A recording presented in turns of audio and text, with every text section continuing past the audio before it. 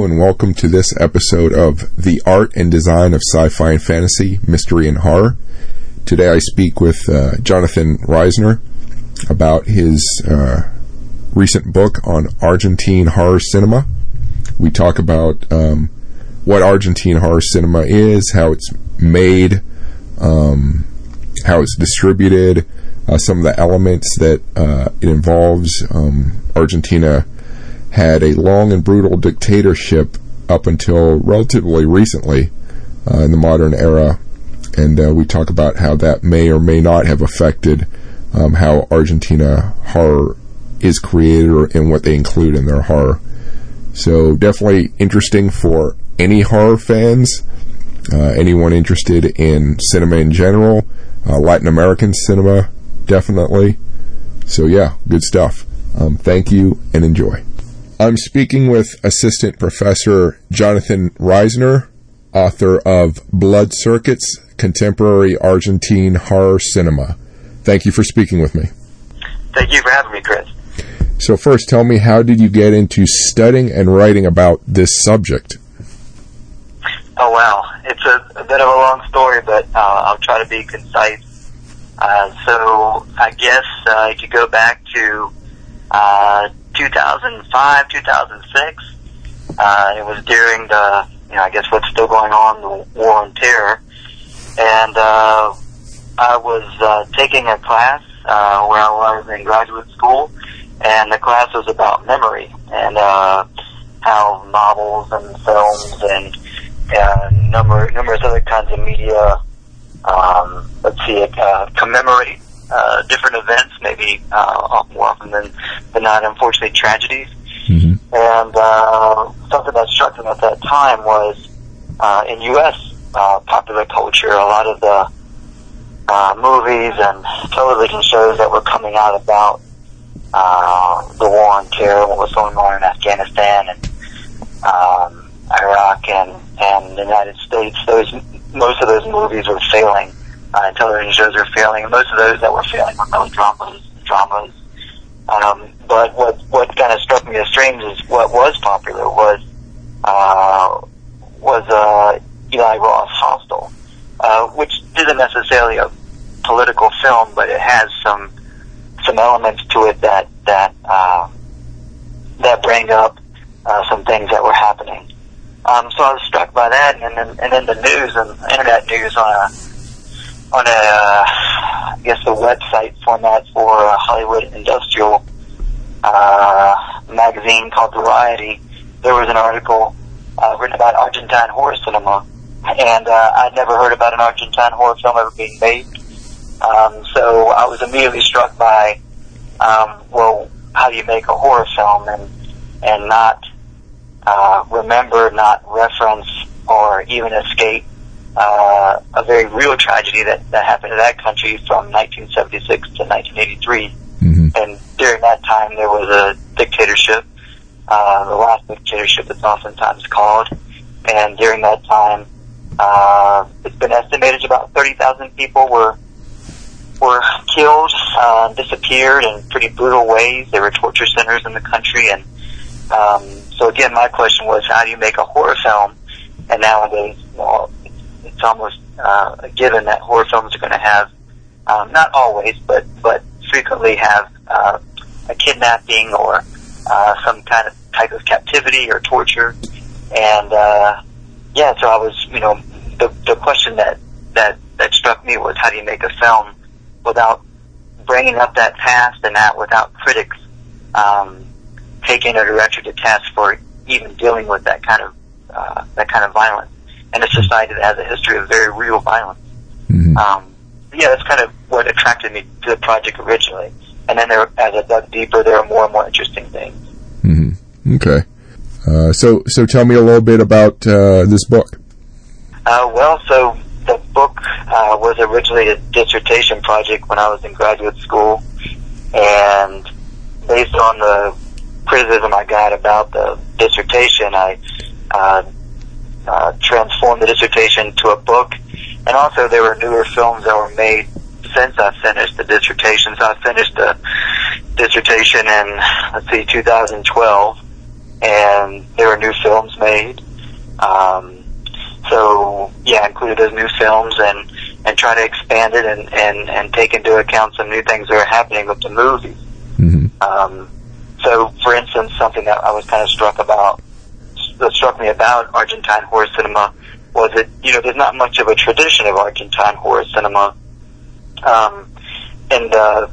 Preceding, I guess, Argentine horror cinema kind of came into its own at the end of the 1990s, and prior to that, throughout, I'd say like the 1910s up through 1970s and 80s, horror cinema was often considered a genre that was most often associated with the United States or England with the Hammer films, or Italy or Spain with Jesus Franco's films. So that was, you know, something interesting about it. But a lot of the directors who are making horror films or who have made horror films in Argentina are heavily influenced by U.S. directors from the 80s. So John Carpenter is one that constantly comes up. Sam Raimi is another. And they're not strictly influenced by horror film directors, but those are kind of the usual suspects. But also Japanese horror, and Dario Argento's films also exercise some influence. So yeah, what was happening at the end of the 1990s, and what has changed kind of over the past, I'd say 5 or 7 years, is that a lot of the films that were made in the 1990s were kind of, for lack of a better term, I don't want to use this pejoratively, but kind of amateur films, in the sense that they weren't commercial films that were released in cinemas. So something that's that doesn't happen in the United States, but does happen in a lot of other countries, is that the government in Argentina is heavily involved with commercial film production at all kinds of different levels.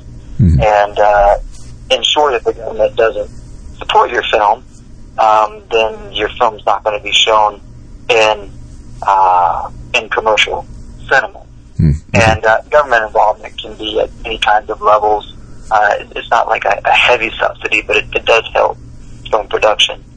So again, in the 1990s, people are making these movies, and a lot of these folks have gone to film schools and they have training, but they're making films that, like, films for like $100, $20, $1,000, $2,000, not high budgets at all, and they're releasing the films on YouTube, different sites, relying on kind of informal economy in Argentina, and some of them are great movies. They're great, and so what has changed over the past, I'd say 10 years now.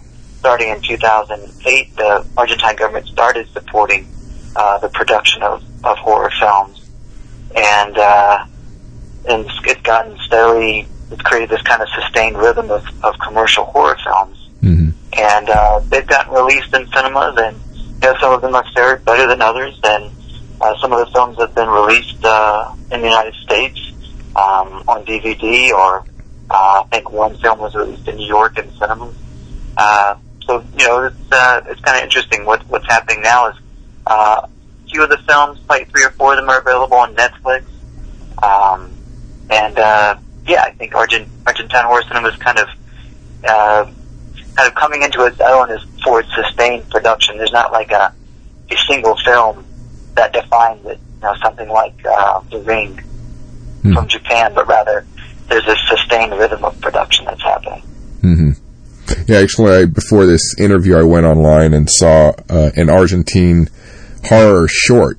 I think it was released pretty recently. It was pretty intense. It felt different from other things I've seen in the U.S. It just had well, for one, it felt almost European. It had sort of I forget the title. I'm sure if you just Google or on YouTube, just search for Argentine horror films. It's a recent short one, but it just felt like it was exploring things in a different way. And if you have low budget, you're going to try to focus on better ideas and that sort of thing. Yeah, definitely. And it's an interesting tension sometimes, and it happens all over the globe. And not that all cinema has to be kind of nationalistic in some ways, but the non-U.S. cinema is oftentimes living in the shadow of Hollywood. It's not all directors do this, but it's a question of imitating and using what works, but also trying to carve out something that's a little different, to avoid complete repetition. And some of the directors make interesting things, and I could talk more about that, but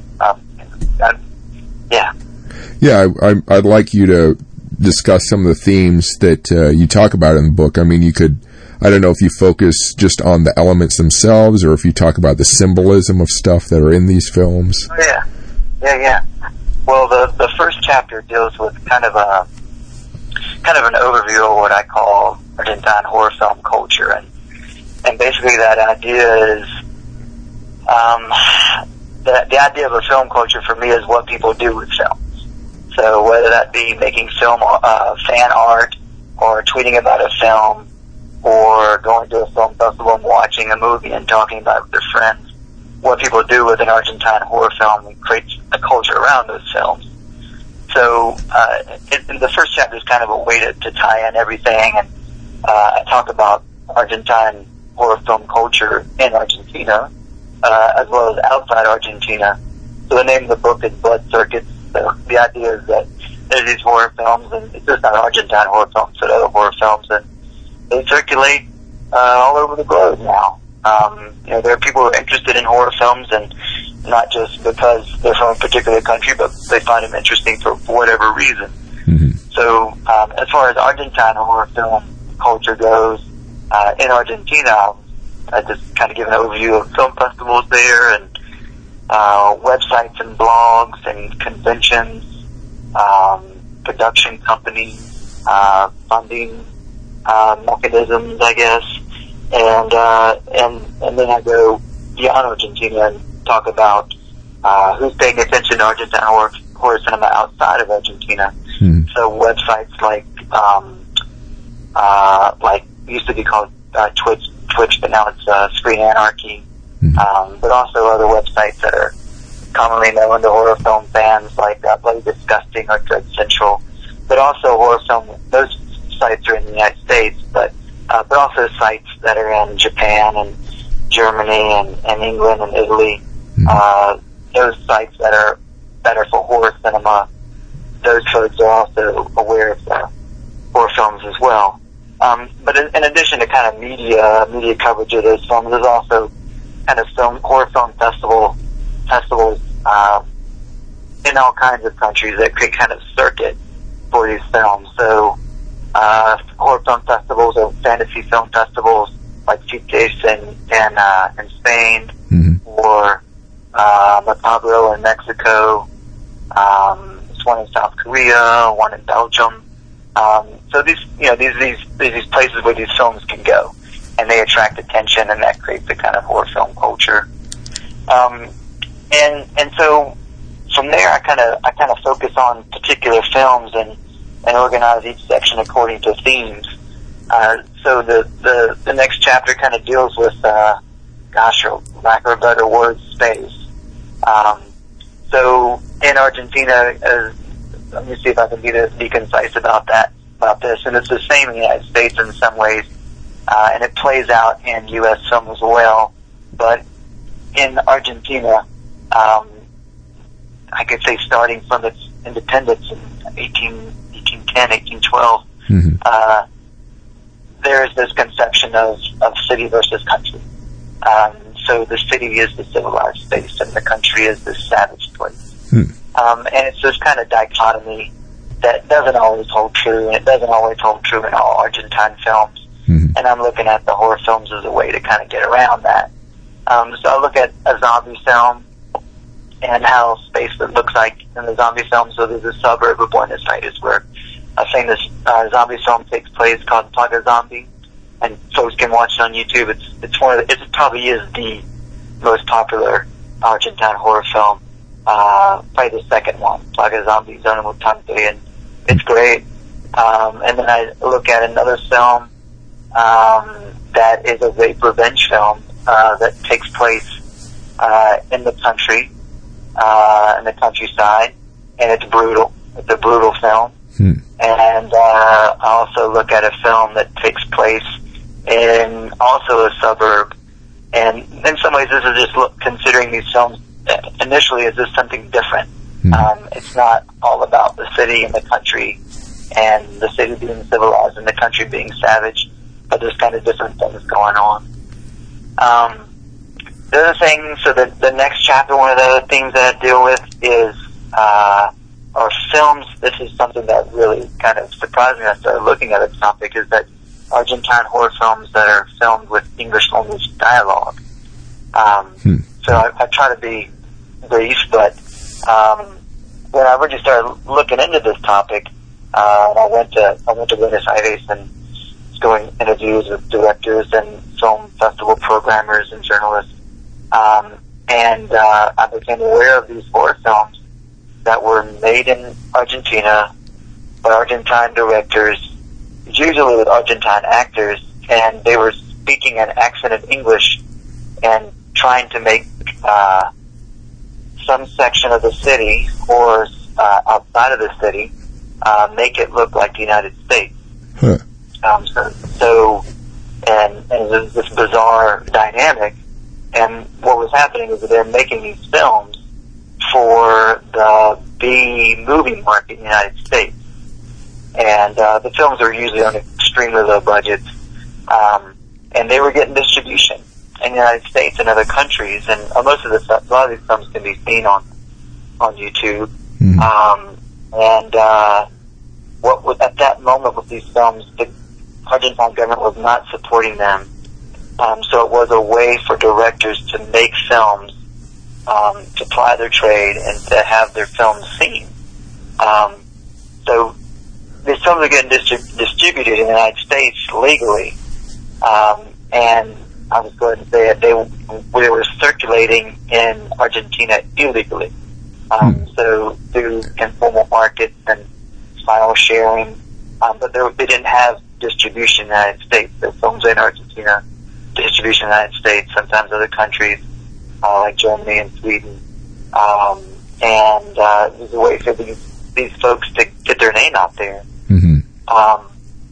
So that was something that was interesting to me as I look at those movies, and so I think something else that's really interesting is that Hollywood cinema dominates in Argentina. Argentines oftentimes prefer they go to the cinema to see a U.S. film over an Argentine film. But oftentimes the production values are better. So you have that, and for some of those directors, it's a, in some ways it's a losing battle if you want to look at that. But it's just these Argentine English language films show how Argentines, in this case Argentine directors, know U.S. horror cinema, U.S. B horror cinema oftentimes so well that they can make a film for the B film market in the United States successfully and get distribution. That was something totally different than I had encountered.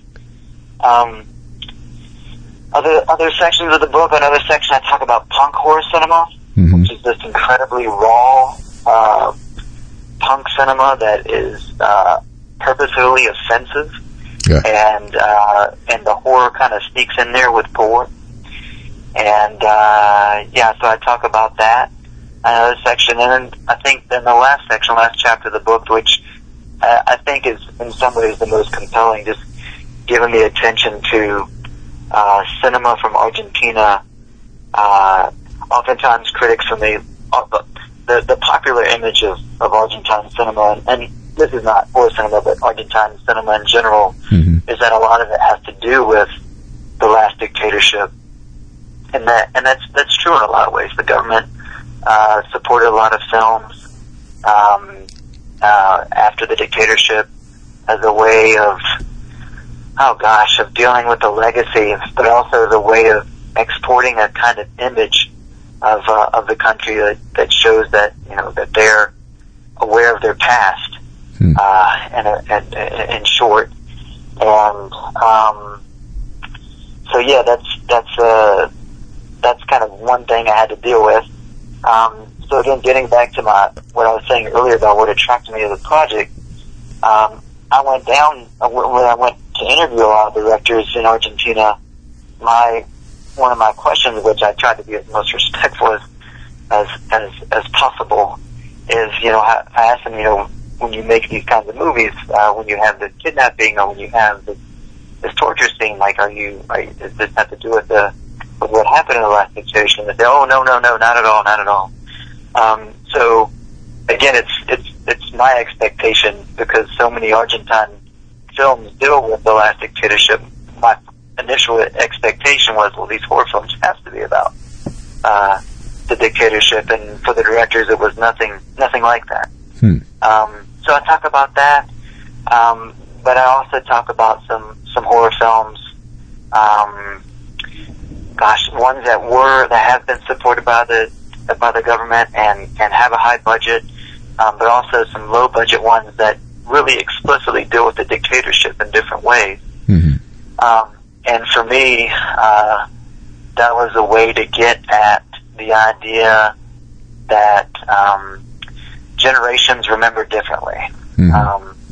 So immediately after the dictatorship in 84, 85, and on, the most common film genre that dealt with the dictatorship was melodramas and documentaries. And there are some film critics, Argentine film critics, who said that was the appropriate way to deal with such a raw memory. You know, that, you know, society wasn't so far removed from that time, that a melodrama and a documentary are kind of, how should I say it, diffident or ethical ways of dealing with a tragedy. And so, but you fast forward, say, like, let me see here, almost, 25, 30 years, a different generation of filmmakers are using horror cinema to deal with it, to deal with legacies of the last dictatorship. And it's oftentimes it's not just about gore, but also oftentimes it's a question of combining horror cinema with comedy. Interesting. So there's different ways, different generations deal with memories in different ways, and for me, the horror cinema was a way to consider that. So yeah. So you've I just want to ask this quick question. So you've named a few films. I assume that anyone interested in getting into Argentine horror and the punk horror, I assume that your book has many of the films listed that people could track down. And I don't want you to name them because I want people to buy the book, to check it out. Yeah. But you do have that. Yeah, in the back there's a filmography, and as folks read along in the chapters, they'll see that. But the filmography should list the distributors in the United States. And when the films are available on YouTube, I list that they're on YouTube. So yeah, the stuff's out there, and shouldn't be too hard to get. Yeah, there was, I think some of this it might be an acquired taste, but some films are they are what they are. We have low budgets, and some people might say they stink. But then when you understand a movie is made for $200, then that could change someone's mind. So yeah. Anyway. So how many different films did you review for this book, and how many interviews did you do, would you say, about? Oh, goodness. The number of films I looked at, probably 30, 35, 40. Just trying to think. But I was also looking at horror films that were made before this period. Yeah, so I'm going to give a more conservative estimate, probably say 30, maybe 30, 35. As far as the interview goes, including Facebook interviews, I would say probably about 25, 30 interviews. Mm-hmm. Yeah, people were really gracious with their time and willingness to answer my questions. So yeah, it was a good project, good undertaking, and folks who are involved with the film production, or just our film festivals, or our journalists were really helpful in sending me the right direction. Although I can't blame them for any errors. So, yeah. Right. So, what part of the research was most enjoyable? Oh goodness. Oh gosh.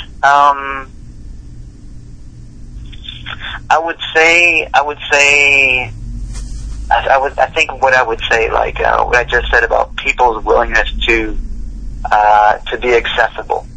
I was surprised by that. I think I owe Mark Zuckerberg a beer for Facebook, because there were a number of times where I didn't know where to begin, and I would just on a whim type in a director's name into Facebook or into Google, and if they had a personal website, I'd contact them through their personal website. But oftentimes I would contact them through Facebook, and these folks would respond, and I was able to meet them at like cafes or just to restaurants and do the interviews there, or to chat with them through Facebook. And I think that was pretty rewarding and downright humbling to see folks who are willing to meet with someone they didn't know. About a mutual interest. So yeah, I think that was probably the most rewarding thing. So what would you say was the most surprising thing you discovered in your research? Maybe something you haven't mentioned already. Goodness, let me think about this. I think that I think the thing that I mentioned before about the films not being about the last bishop, that was surprising. I think something else that was surprising as well was the determination of these filmmakers. A lot of these folks, they have some formal film training and sometimes not. But without any kind of support, especially for the films, but also with the films that do have some support from some private companies and from the government. It's not a huge budget, but their inventiveness to make their own special effects and to wear many hats with the production of the film. So with the films that are made on shoestring budgets and without commercial distribution, if you watch the end credits, like, the director is oftentimes the script writer, the camera person, and plays multiple characters in the movie. And that happens. And it's impressive to see these folks' determination to make a movie. This is kind of mawkish, kind of over sentimental, but there's a portion of the book, I think in the introduction, where I call these films a constellation of miracles, because they're realizing these movies, these feature-length movies, on budgets that are just that are extremely low. But they're making the movies. So my hats are off to them. So yeah. Yeah, that's cool. So what was the most difficult part of the research? And that could be a difficult film to track down, or director to find, or just some issue to solve. Let's see. One thing that seems kind of minor now, in retrospect, I was trying to get rights for a image for the cover of the book, and it didn't work out. With one image, and I found another one, and that was okay. Otherwise, there was one director I was trying to track down, and he responded once, and then he couldn't, and I thought things were going to work out, and it didn't work out. It happens. So he was gracious enough to respond first, but that was okay. I think I think those are kind of the bigger problems, but, I guess the bigger problem also, too, was just planning the book and laying out in a way that it would be coherent. Mm-hmm. Because in some ways, Argentine horror cinema is not coherent. Mm-hmm.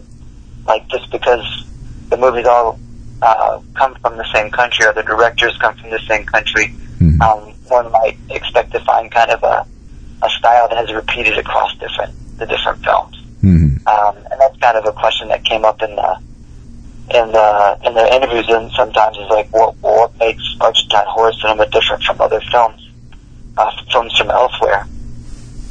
Which is also, which is kind of an unfair question, because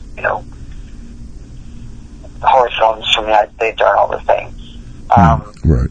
But an answer that did come up that was kind of interesting was from, I think, at least one director, was Argentine horror film directors making do with more limited budgets. So, a limited budget film, a horror film made on a small budget in the United States might be something like Your Next, Adam Wingard, The Next, which is made for $1 million, and for a horror film in Argentina at $1 million, it'd be like, that would be amazing. So yeah. Was there anything you discovered that emotionally moved you, and that could be either negatively or positively or just in any way?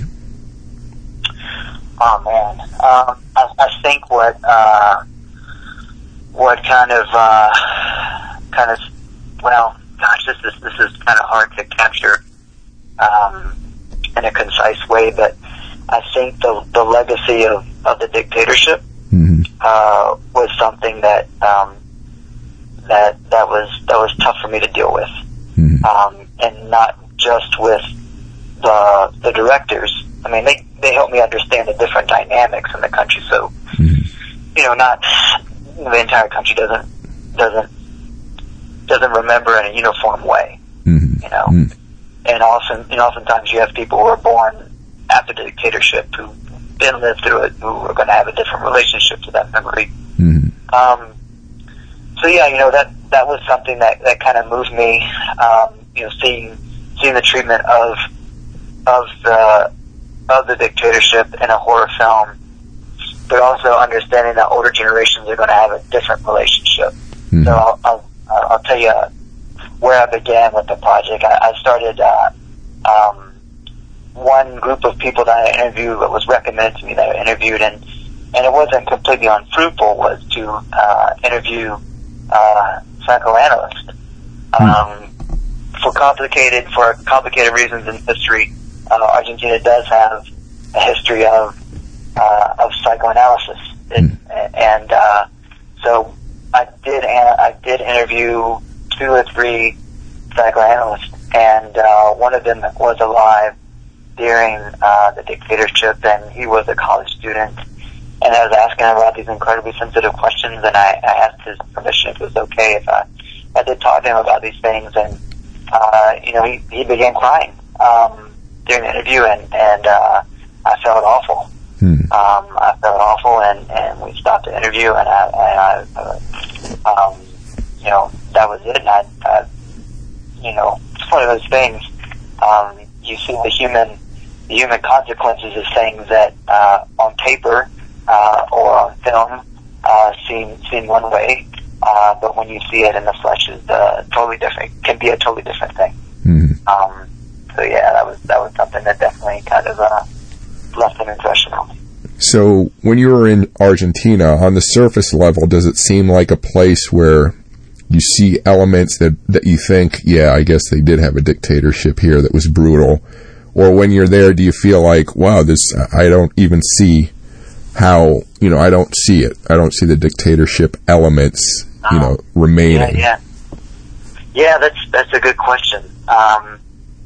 I mean, when you're there, it's not everywhere, there are memorials, mm-hmm. and so for instance, a lot of the torture centers that were operating, if they had not been bulldozed, then they've become what are called, I guess the English translation would be memory centers, Mm-hmm.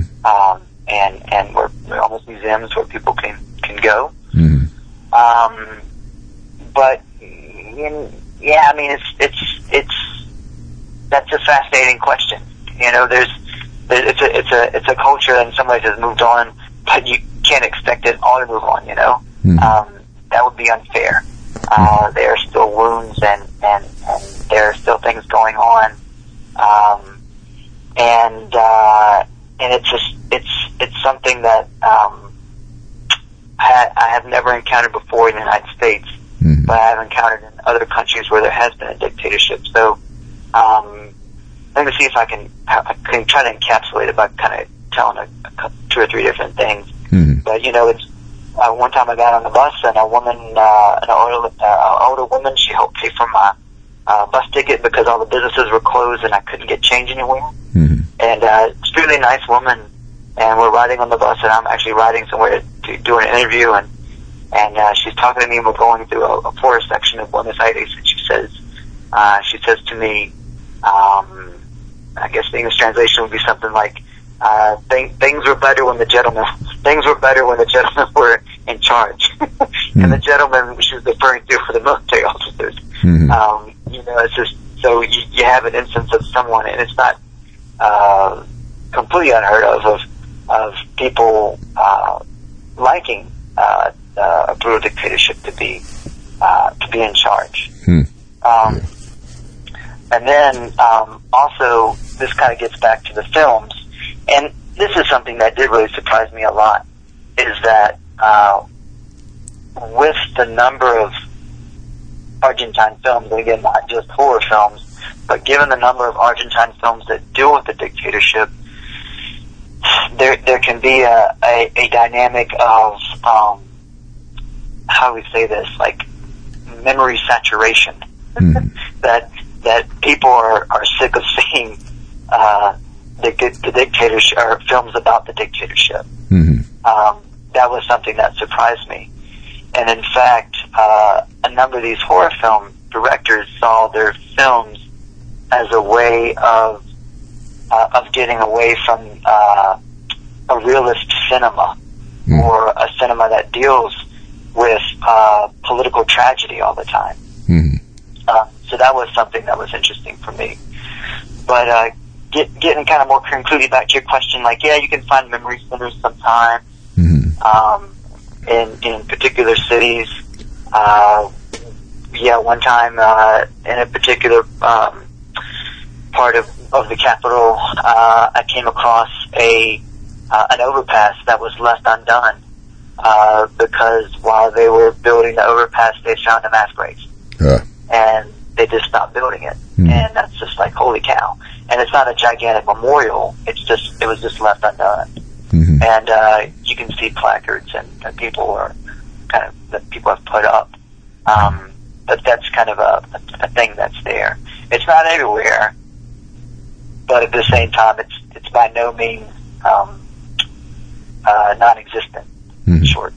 So yeah. So something that came to mind was that, you know, like here in the U.S., people who are into scary films, let's say, or horror, they'll see a graveyard or an old abandoned building, and they might get this reaction like, ooh, there's probably, you know, like a positive reaction to like, ooh, there's probably like a cool horror, you know, idea going through their brain. Whereas I wonder in Argentina, I guess, I assume they get the same, you know, they like, if you're into horror there, you like graveyards and old dark places, but then you also have this extra layer of like brutality that occurred, you know, decades back. So I'm just curious about that kind of interplay of, you know.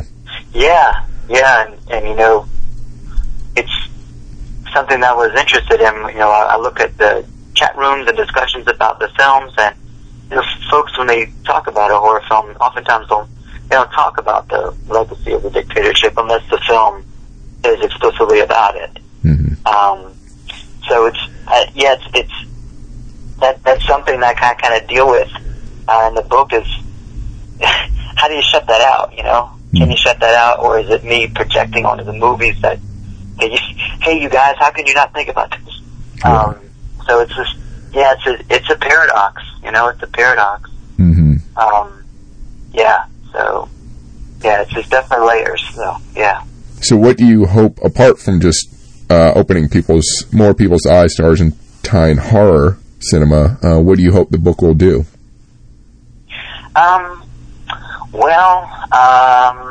I hope that, I guess one way is, I hope if people don't already appreciate low-budget filmmaking, that they might.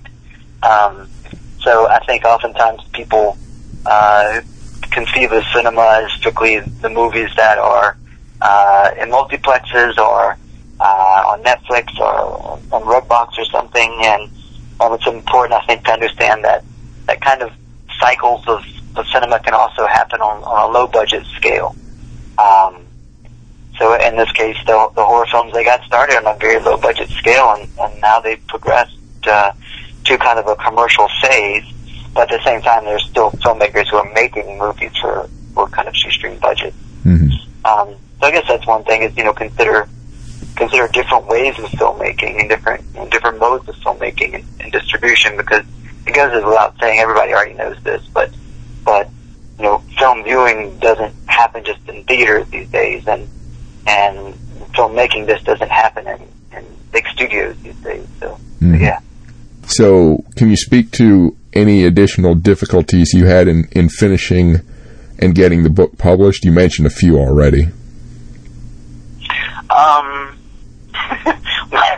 One thing that came up was with the punk horror films is I was trying to get film stills, and the quality of images are so poor that when I would take a still and try to correct it with Photoshop or something, you can only do so much correction.